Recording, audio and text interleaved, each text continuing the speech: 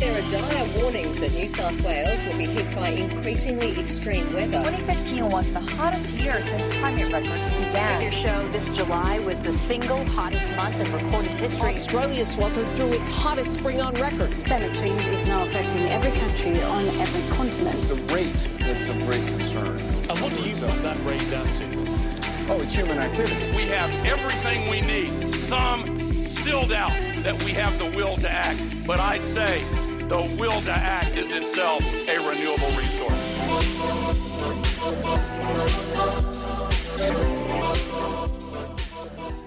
Hello and welcome to Climactic. This is episode number 45.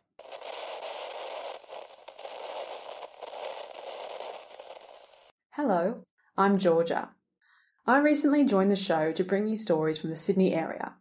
My background is in engineering, and I'm driven by curiosity for the world and its complexity, especially in this special time in humanity's history. Leadership, the true seat of power, technology, and regenerative agriculture are all topics I delve into. So look out for stories on the people who are helping to solve some of the most perplexing problems of our time. I was first introduced to Gretchen Miller through the Climactic podcast, and it's been a fantastic time getting to know her and understanding some of the amazing projects that she's worked on in her career. She spent most of her career working with ABC Radio National and has produced a huge amount of incredibly moving content. She's now working on a PhD, which you're going to hear a lot about in this interview. The title for the PhD is The Power of Podcasting to Help Environmental Movements Communicate Their Message. Nothing could be more poignant for my first ever interview, and I'm really thrilled to be sharing this discussion and this conversation with you.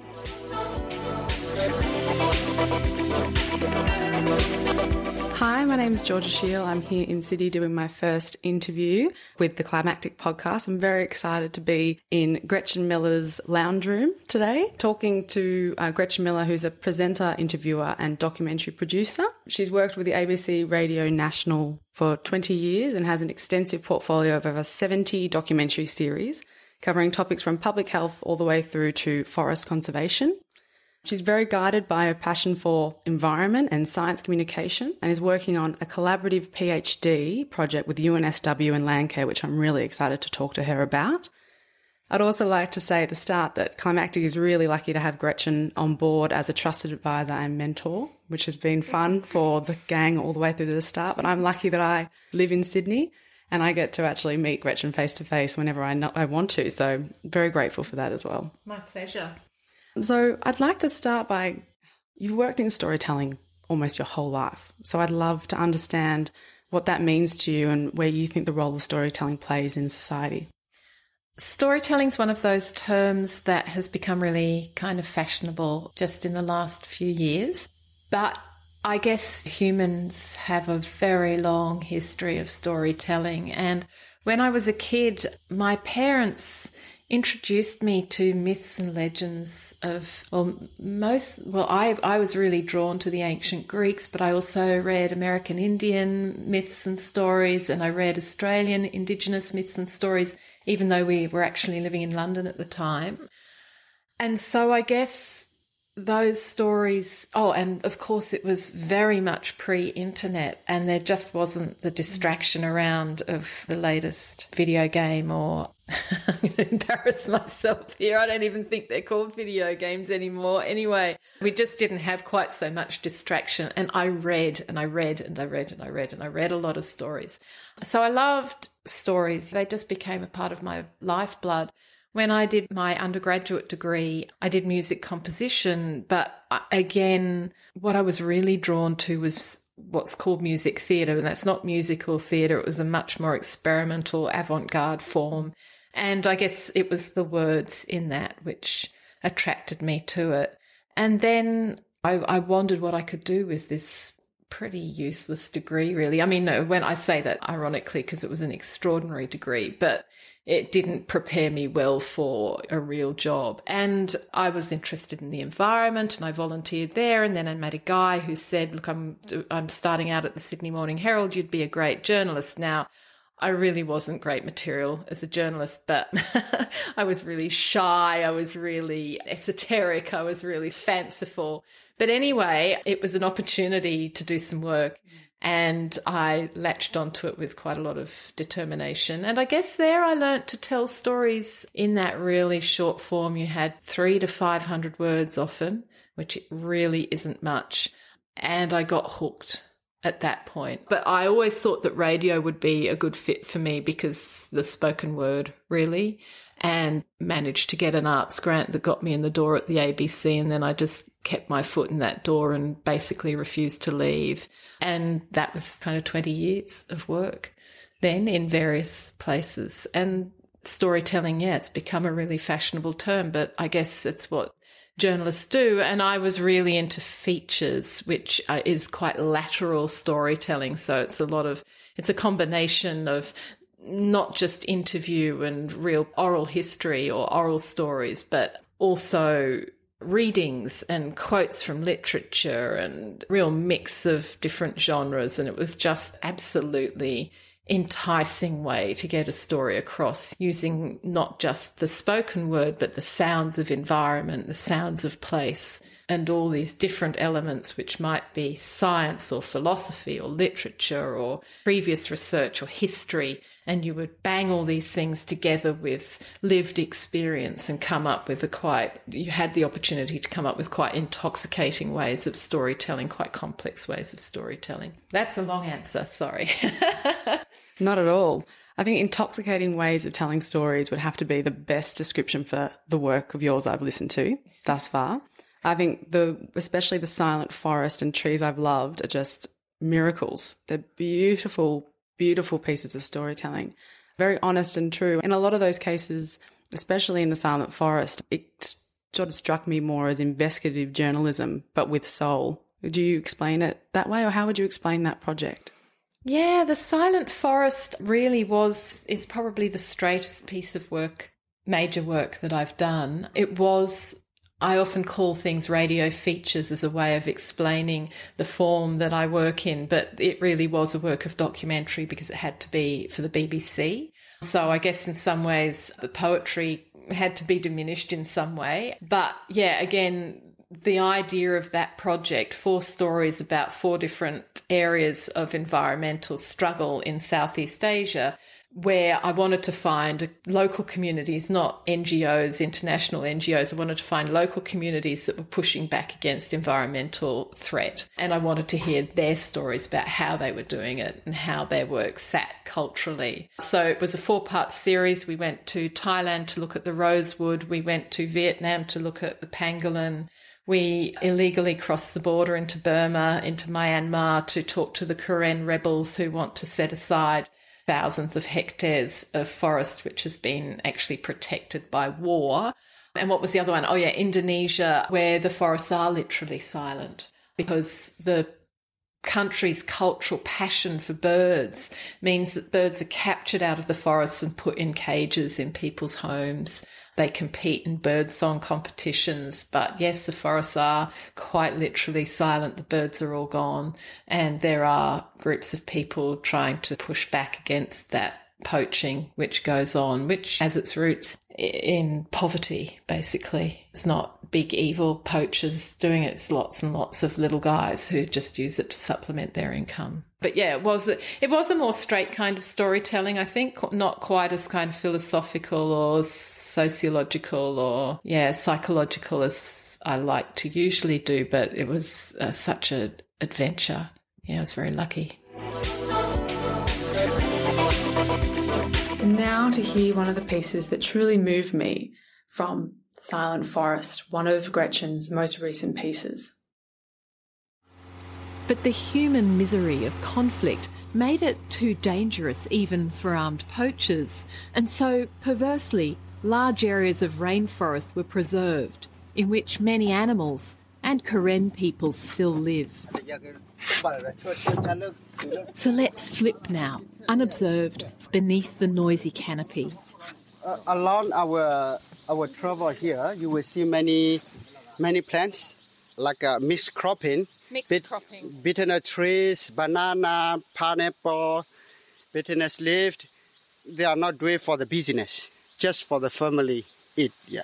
But these trees here are banana. Banana, yeah. Yeah. And pineapple. When they need to eat, they take it. Yeah. They don't collect, a lot.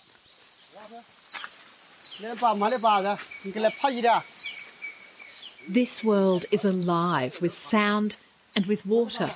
It's busy. On the way to the village, we stop to look around the forest, which is in fact a produce garden and a temple to the Karen. And what was your philosophy behind Trees I've Loved? Because it was, the way I see it, you went out to Australians and asked them for their stories on the trees that they've loved. And what was your philosophy behind that? What were you trying to achieve through that project? It's a good question. The Trees I've Loved project came out of, it was part of a series of works that were what I now call citizen storytelling, and went by the uglier term of user-generated content when we first started. There was a beautiful experimental website that was set up at the ABC under the radar for ABC listeners to get together and share their work, writing, photography, audio.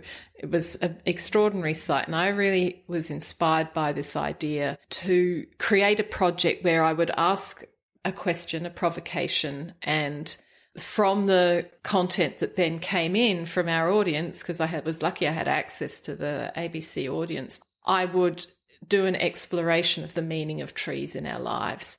And what I wanted to do was, we constantly hear about deforestation, land clearing in this country, deforestation in the Amazon. I wanted people to think about trees. So I wanted to address massive global issues, human archetypes really of our unease with the wild. But I wanted to do it through asking people for their very personal stories. So the question I devised, and you've got to take some time to think about these questions, and what they are and what you hope to achieve with them. So you've got to frame them quite carefully. And the question I asked was, tell me about a tree that you have loved or lost. And it's a question about archetypes. It's a question about that relationship we have with nature, but a very specific relationship. Not tell me about how you feel about nature, but tell me about a tree, a particular tree that you have loved or lost, or loved and lost. And people really responded to that question. But the idea was that in thinking about this one tree that you have had a relationship with, you might then step up to protect the trees in the little park nearby, and you might then step up to protect the trees of the nearest national park, or you might then step up and care about the trees in a Tasmanian forest, or a forest in a state far from where you are, or you might step up to protect the trees of the Amazon, because the idea of the project was to remind you that we have a relationship with the forest. We have a very personal relationship with the forest, and to remember the way that tree moved and smelt and felt under your hands, what happened around you and what that tree meant during a particular time. I wanted to trigger people to remember trees, to not forget them. So that was the philosophy behind it. Yeah.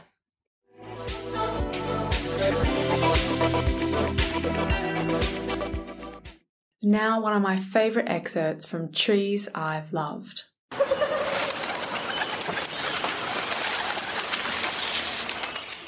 The children in the tree.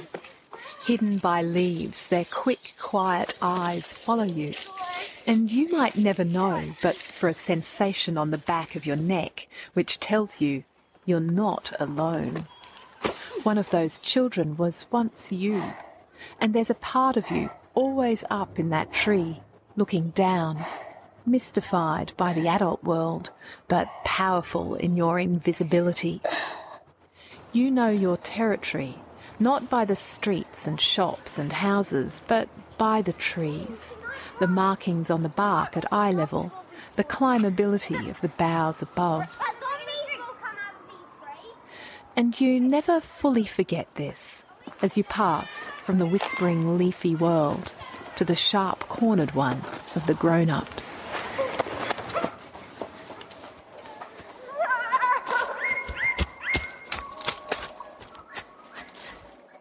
there's always a sense of mystery when you enter into a forest, but that mystery is itself mysterious. It's not immediately obvious, at least to me, why this seems to be such a recurrent and universal sensation. And it actually is another world. The French anthropologist Claude Lévi-Strauss authored a famous book called Triste Tropique, about his voyages and his trip to Brazil and his experiences there in the Amazon forest. And he says in that book, a few dozen yards of forests are enough to abolish the external world. One universe gives way to another, which is less flattering to the eye, but where hearing and smell, faculties closer to the soul than sight, come into their own. And I think that contains the beginning of an answer to this sense of mystery.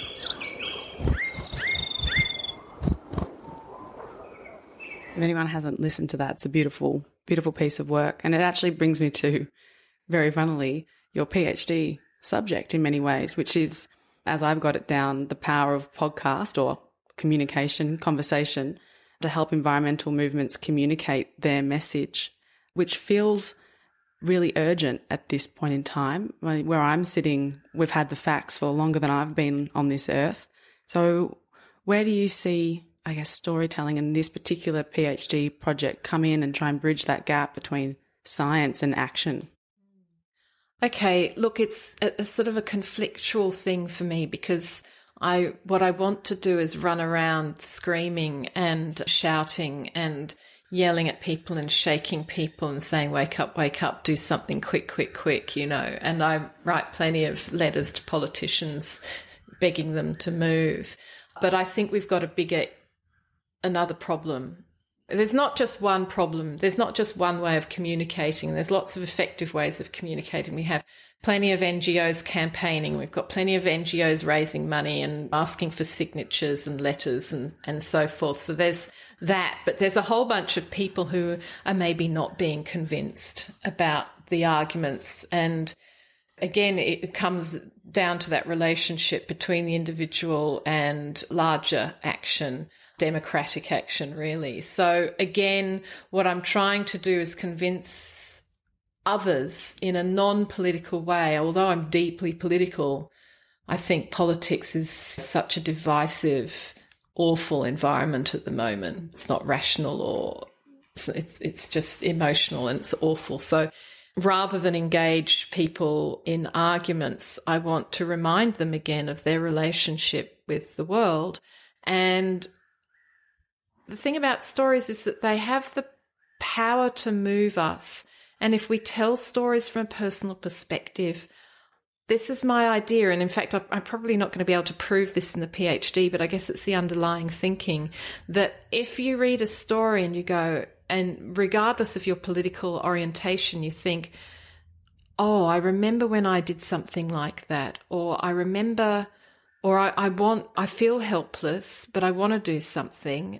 This person's story is giving me some ideas. This person's struggle with their own not knowing what to do or how to do something shows me that I too can take on that almost insurmountable problem and start making my own effort. And when I make my own effort in my local area, whether it's to take part in a replanting or rescue a wombat or look after a native bird that's been orphaned, once I reconnect in that way, then I might also start connecting that relationship with the way that I vote. It's as simple as that. So the theme of the PhD, and there's a website, a storytelling website, which is open to the public to participate in, and it's called The Rescue Project. And if you Google rescue and Landcare, who's my partner in this project, my practical partner in it, because they give me access to both building the website but also their stakeholders, their membership. If you Google Landcare and Rescue, you'll find a storytelling webpage where people are asked, when you rescue something, a river bank by cleaning it up, a wombat by taking it in, or a possum or a kangaroo, Joey, or if you pick up rubbish as you walk along the beach and you pick up plastic, and if you care for a particular location over time, or you fight the council about cutting down of a tree. These are all acts of rescue. But my question is, firstly, what do you do? But secondly, how do you feel when you put your fingers into the soil and you plant a tree and another tree and another tree, and you come back and you care for that land? Or as you wake up every 2 hours to feed the kangaroo Joey, as you look into the eyes of the kestrel that you've brought back to life, or the goshawk, or the southern petrel. There's a beautiful story there. There's stories from bat carers and all sorts of people. There's stories about people who come to a park to have a picnic and find it full of rubbish and take 20 minutes to clean it up. These are all acts of rescue. But how do you feel when you do this? How in some way does it rescue you? And I think in the bigger picture, in rescuing the planet, we also rescue ourselves. We rescue the human race, but we rescue ourselves on a psychological, spiritual, if you must, level. Yeah. A connection we've not lost, it's just dulled down by the busyness perhaps of life and just the craziness of what's going on with decision makers, and we're just not sure where we fit in it all, but we are so intrinsically part of it. And I think that's, especially for people who live in the city, can be hard to rescue that part of you.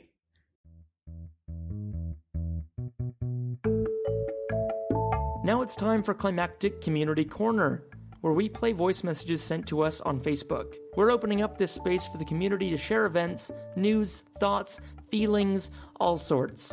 If you've got a message to share, just send it to us at Climactic Show on Facebook or hello@climactic.fm. Hi, Climactic listeners. It's Kat, the co-founder of Trash Bags on Tour. Just letting you all know that if you're free Sunday the 3rd of March and want to get involved in Clean Up Australia Day, come on board Trash Bags on Tour down to the Great Ocean Road. We will be cleaning and collaborating with the Great Ocean Road Coastal Committee and going to a beautiful beach at Point Road Night from 9 until 10:30 a.m. Afterwards, you'll be educated with some zero waste tips, and we have a beautiful tourism day combined with education and conservation for you on that day. Tickets are available via Trash Bags on Tour Facebook events link. We hope to see you there. Cheers, guys. Bye. Hi, my name's Adrian Whitehead. In 2012, I formed a new political party called Save the Planet. The party's number one goal is to implement the urgent action needed to reverse global warming and to avoid the coming climate crisis. Our campaigning has already led to over 350 councils around the world declaring that we're in a climate emergency and committing to emergency action. This represents over 28 million people. In 2019, we're wanting to contest the federal election under a new name, One Planet, and need 100 more members to register the party. So if you can vote in Australia and want to support urgent action on global warming, please head to the website www.voteplanet.net and fill in the form on the membership tab. We're also waiving the $5 membership fee for people who join by Wednesday the 6th of March. So here it is again, www.voteplanet.net. Please register as a member and help save the planet. Definitely had a lot of people that have put their stories forward. Which one of them? I'd love listeners to be able to hear one that you feel quite close to. Okay, so there's nothing to hear yet. The stages of the project are the call out and the website being built, which we did last year. And then I will be making a podcast from the stories and asking some of the people to read their stories for me and just record them on their phones, because thankfully phone technology is so fabulous now that it's possible to get quite nice recordings that way. And then I will set those stories to sound. I have a really extensive collection of sounds that I've made over the years, so from all areas of Australia, and I may well ask some of the contributors to make recordings for me as well. And then we'll release them as a podcast on Climactic, but in other places as well. So you can't hear them yet, but you can certainly go and read them. And I can guarantee that with one or two of them, you'll need a tissue. There's the story of Dodo, the southern petrel. I think I've got his name. I mean, his name is Dodo, but I'm not sure if I've got the right breed of bird. But anyway, he looks like an albatross, but he's not an albatross. So there's the story of Dodo.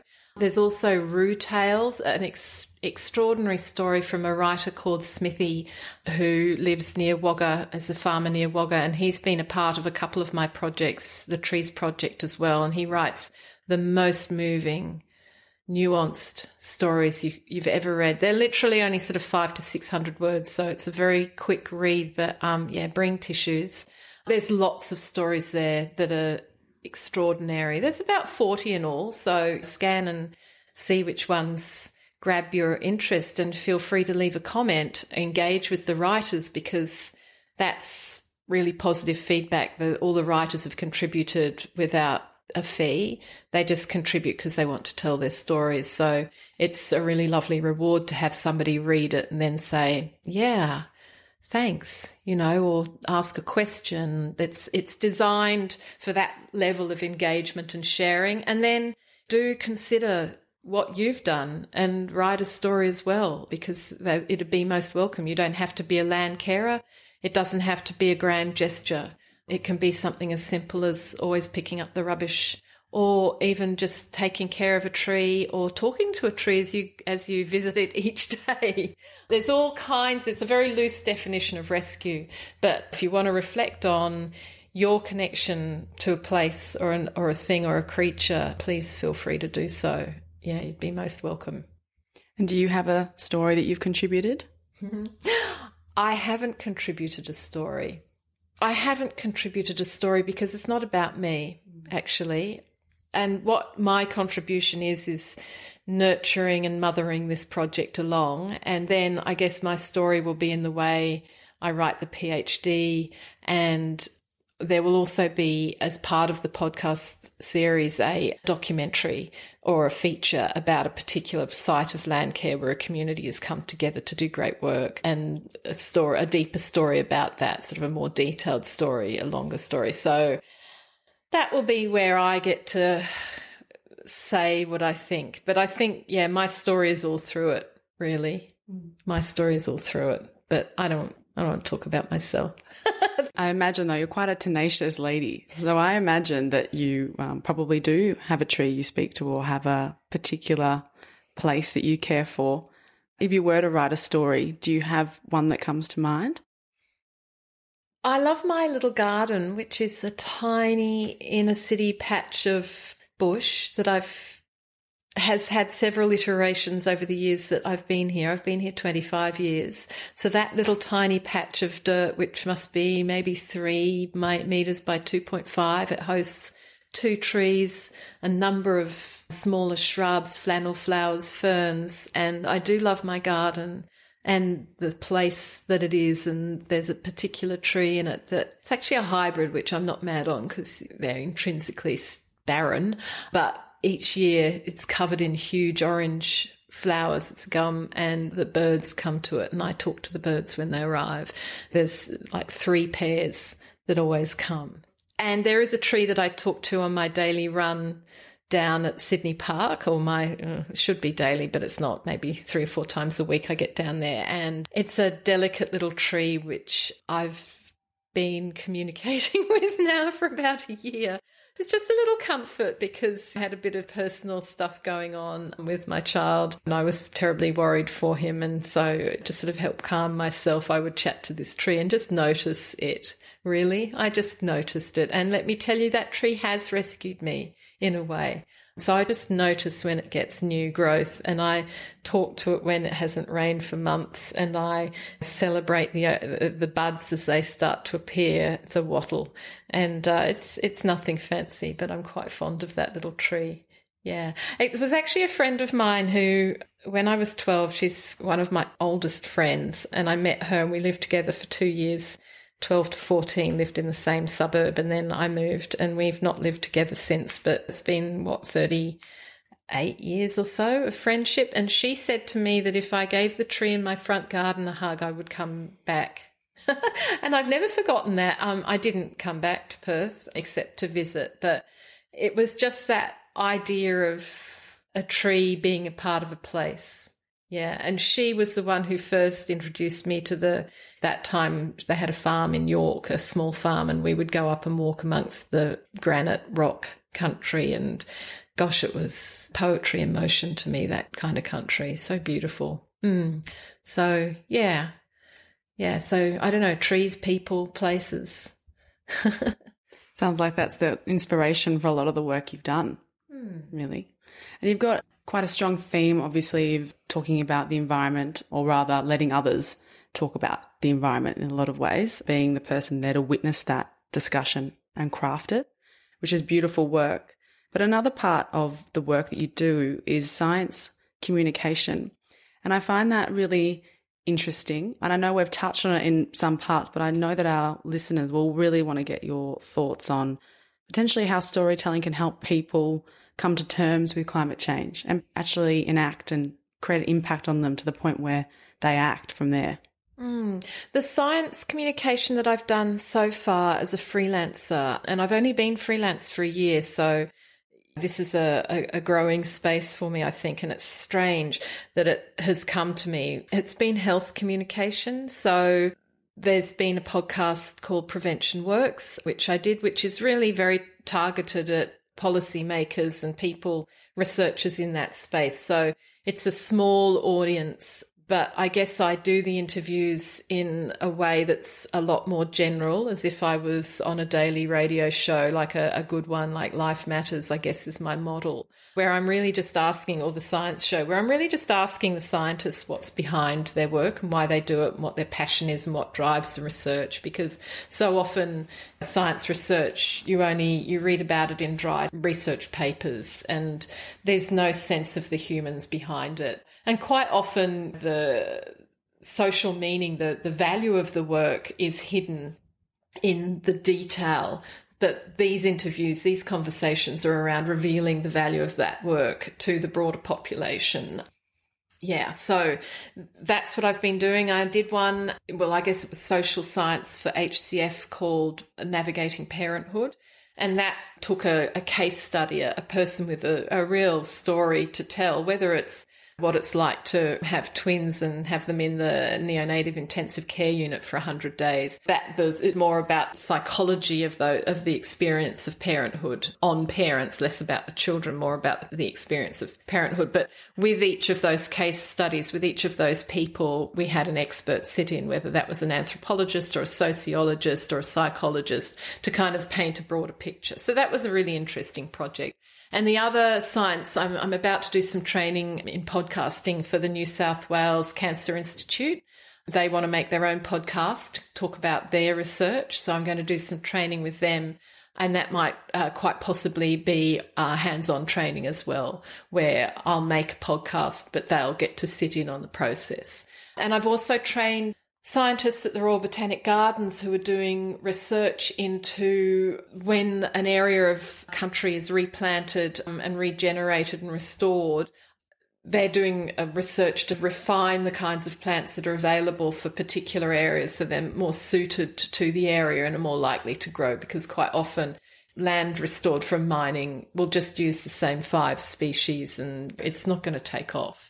So that research, it was training in how to communicate their research, again, in a more human and accessible way, and to teach them how not to be put off by those kinds of conversations which are more personal, because they really have, those conversations have a lot of impact in terms of fundraising, actually. If you can speak about your research in a way that makes sense to a rich layperson or a rich policymaker or a funding body, then they're more likely to fund you, because they see the art of the story is that it speaks to the listener and the listener develops empathy and ownership of that story, a feeling of a resonance with the story. So that's why storytelling is so powerful, because if you hear the human voice talking about their work, your body is almost evolved to respond emotionally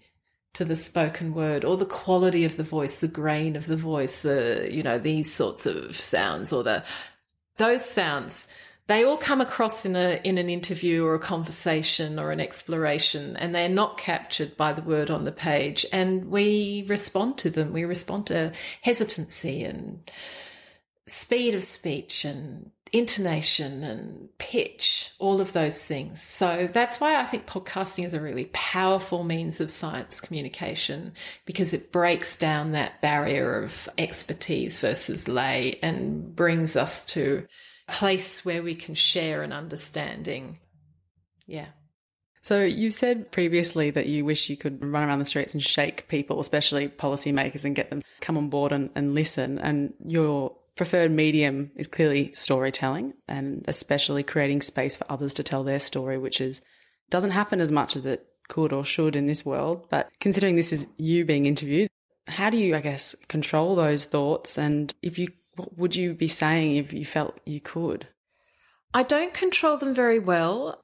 I have written myself, my New Year's resolution was to stop getting into fights online with climate deniers and trolls, because I don't know how it happens. I am quite feisty, and people say some really stupid things, and they say some mean things as well, and I will step up and have that argument.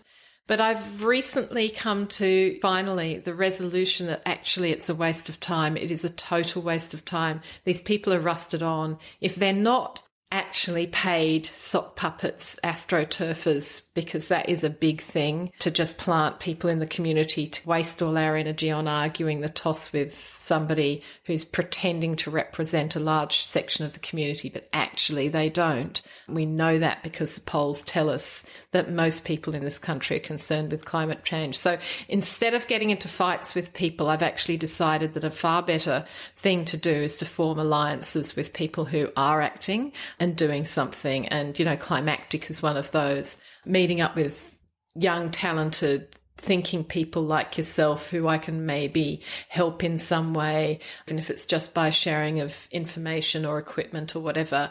That is a far better use of my time.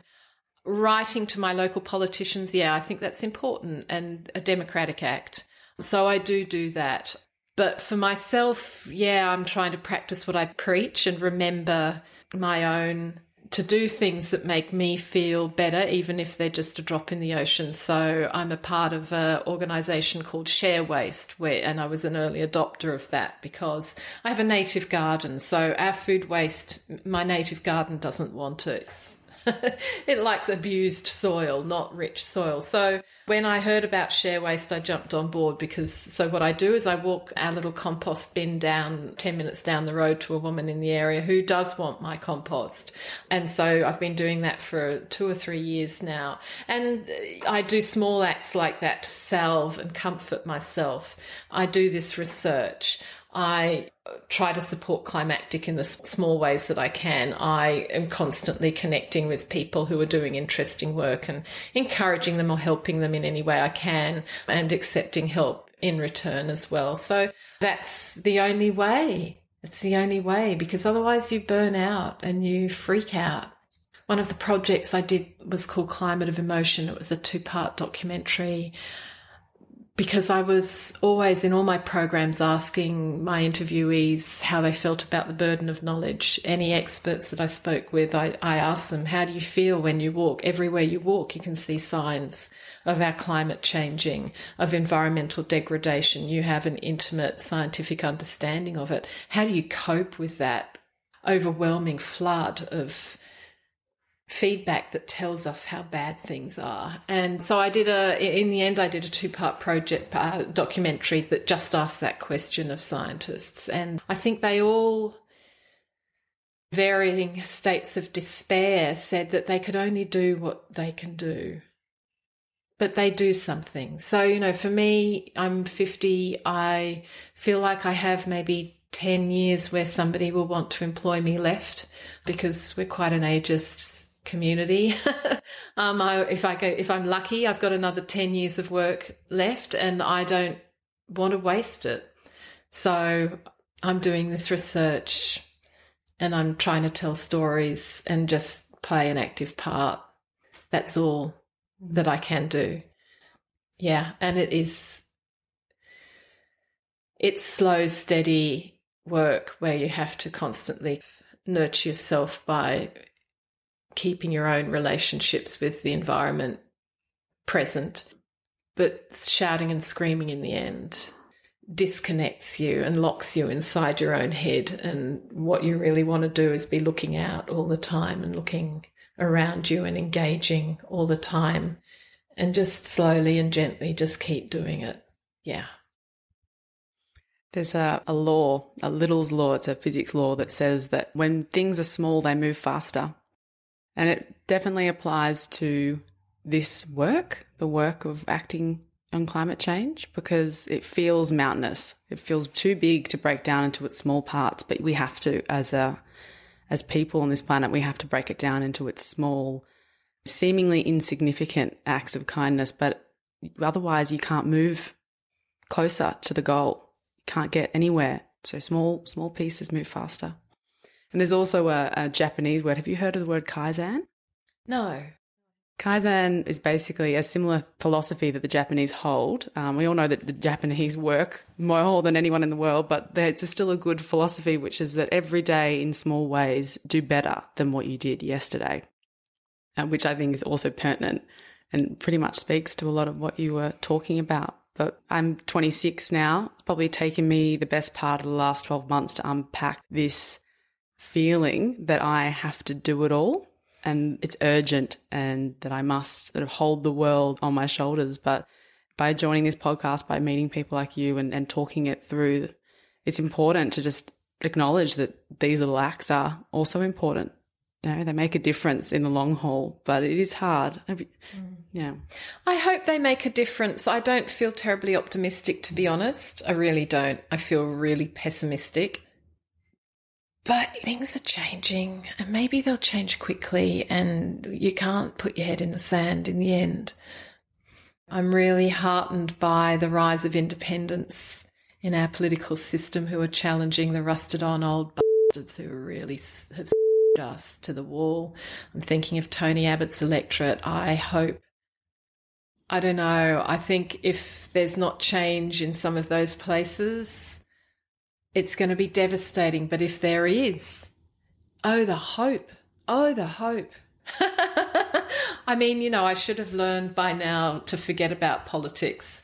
I think that democracy is one of the levers that we can use to ensure that our voice is heard and that we can all continue to have a role to play. But if we lose out this election, there's always the next. And meanwhile, people like you and I form alliances and do work and just keep one foot in front of the other. It's okay. It's something. And bearing witness, I think, is another important aspect to being a person in this milieu.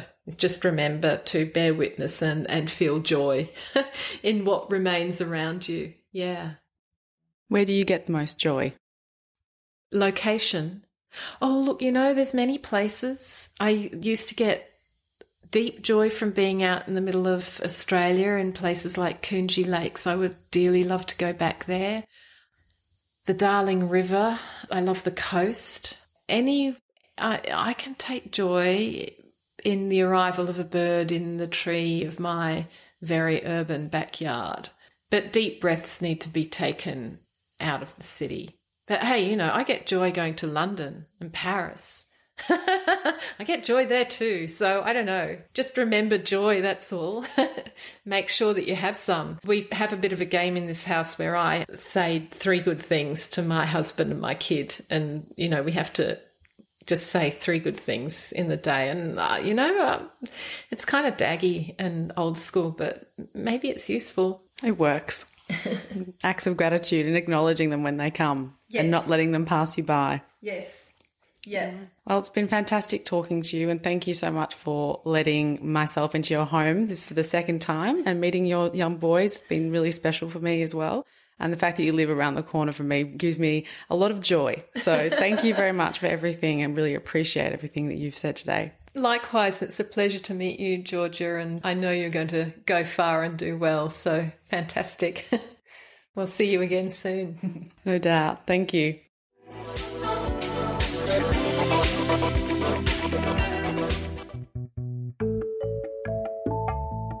You've been listening to Climactic, a podcast from the Climactic Collective. a group of storytellers dedicated to sharing inspiring, powerful stories from the climate change community. If you've got a story you'd like to tell and you'd like us to help you share it, just get in touch at hello@climactic.fm or on Twitter, Facebook, and Instagram, where we're at Climactic Show. If you enjoyed this program, please tell a friend. Independent shows like ours need the help of our listeners to grow. And if you had the time to leave us a rating or review at Apple Podcasts or your podcast app of choice, we'd greatly appreciate it. The Climactic Collective is Mark Spencer, Rich Bowden, Maxine Baisley, Georgia Scheel, and Bronwyn Gresham. Our producer is Hazel Fidicaro. Thanks for listening, have a great day, and we'll be back with another story next week.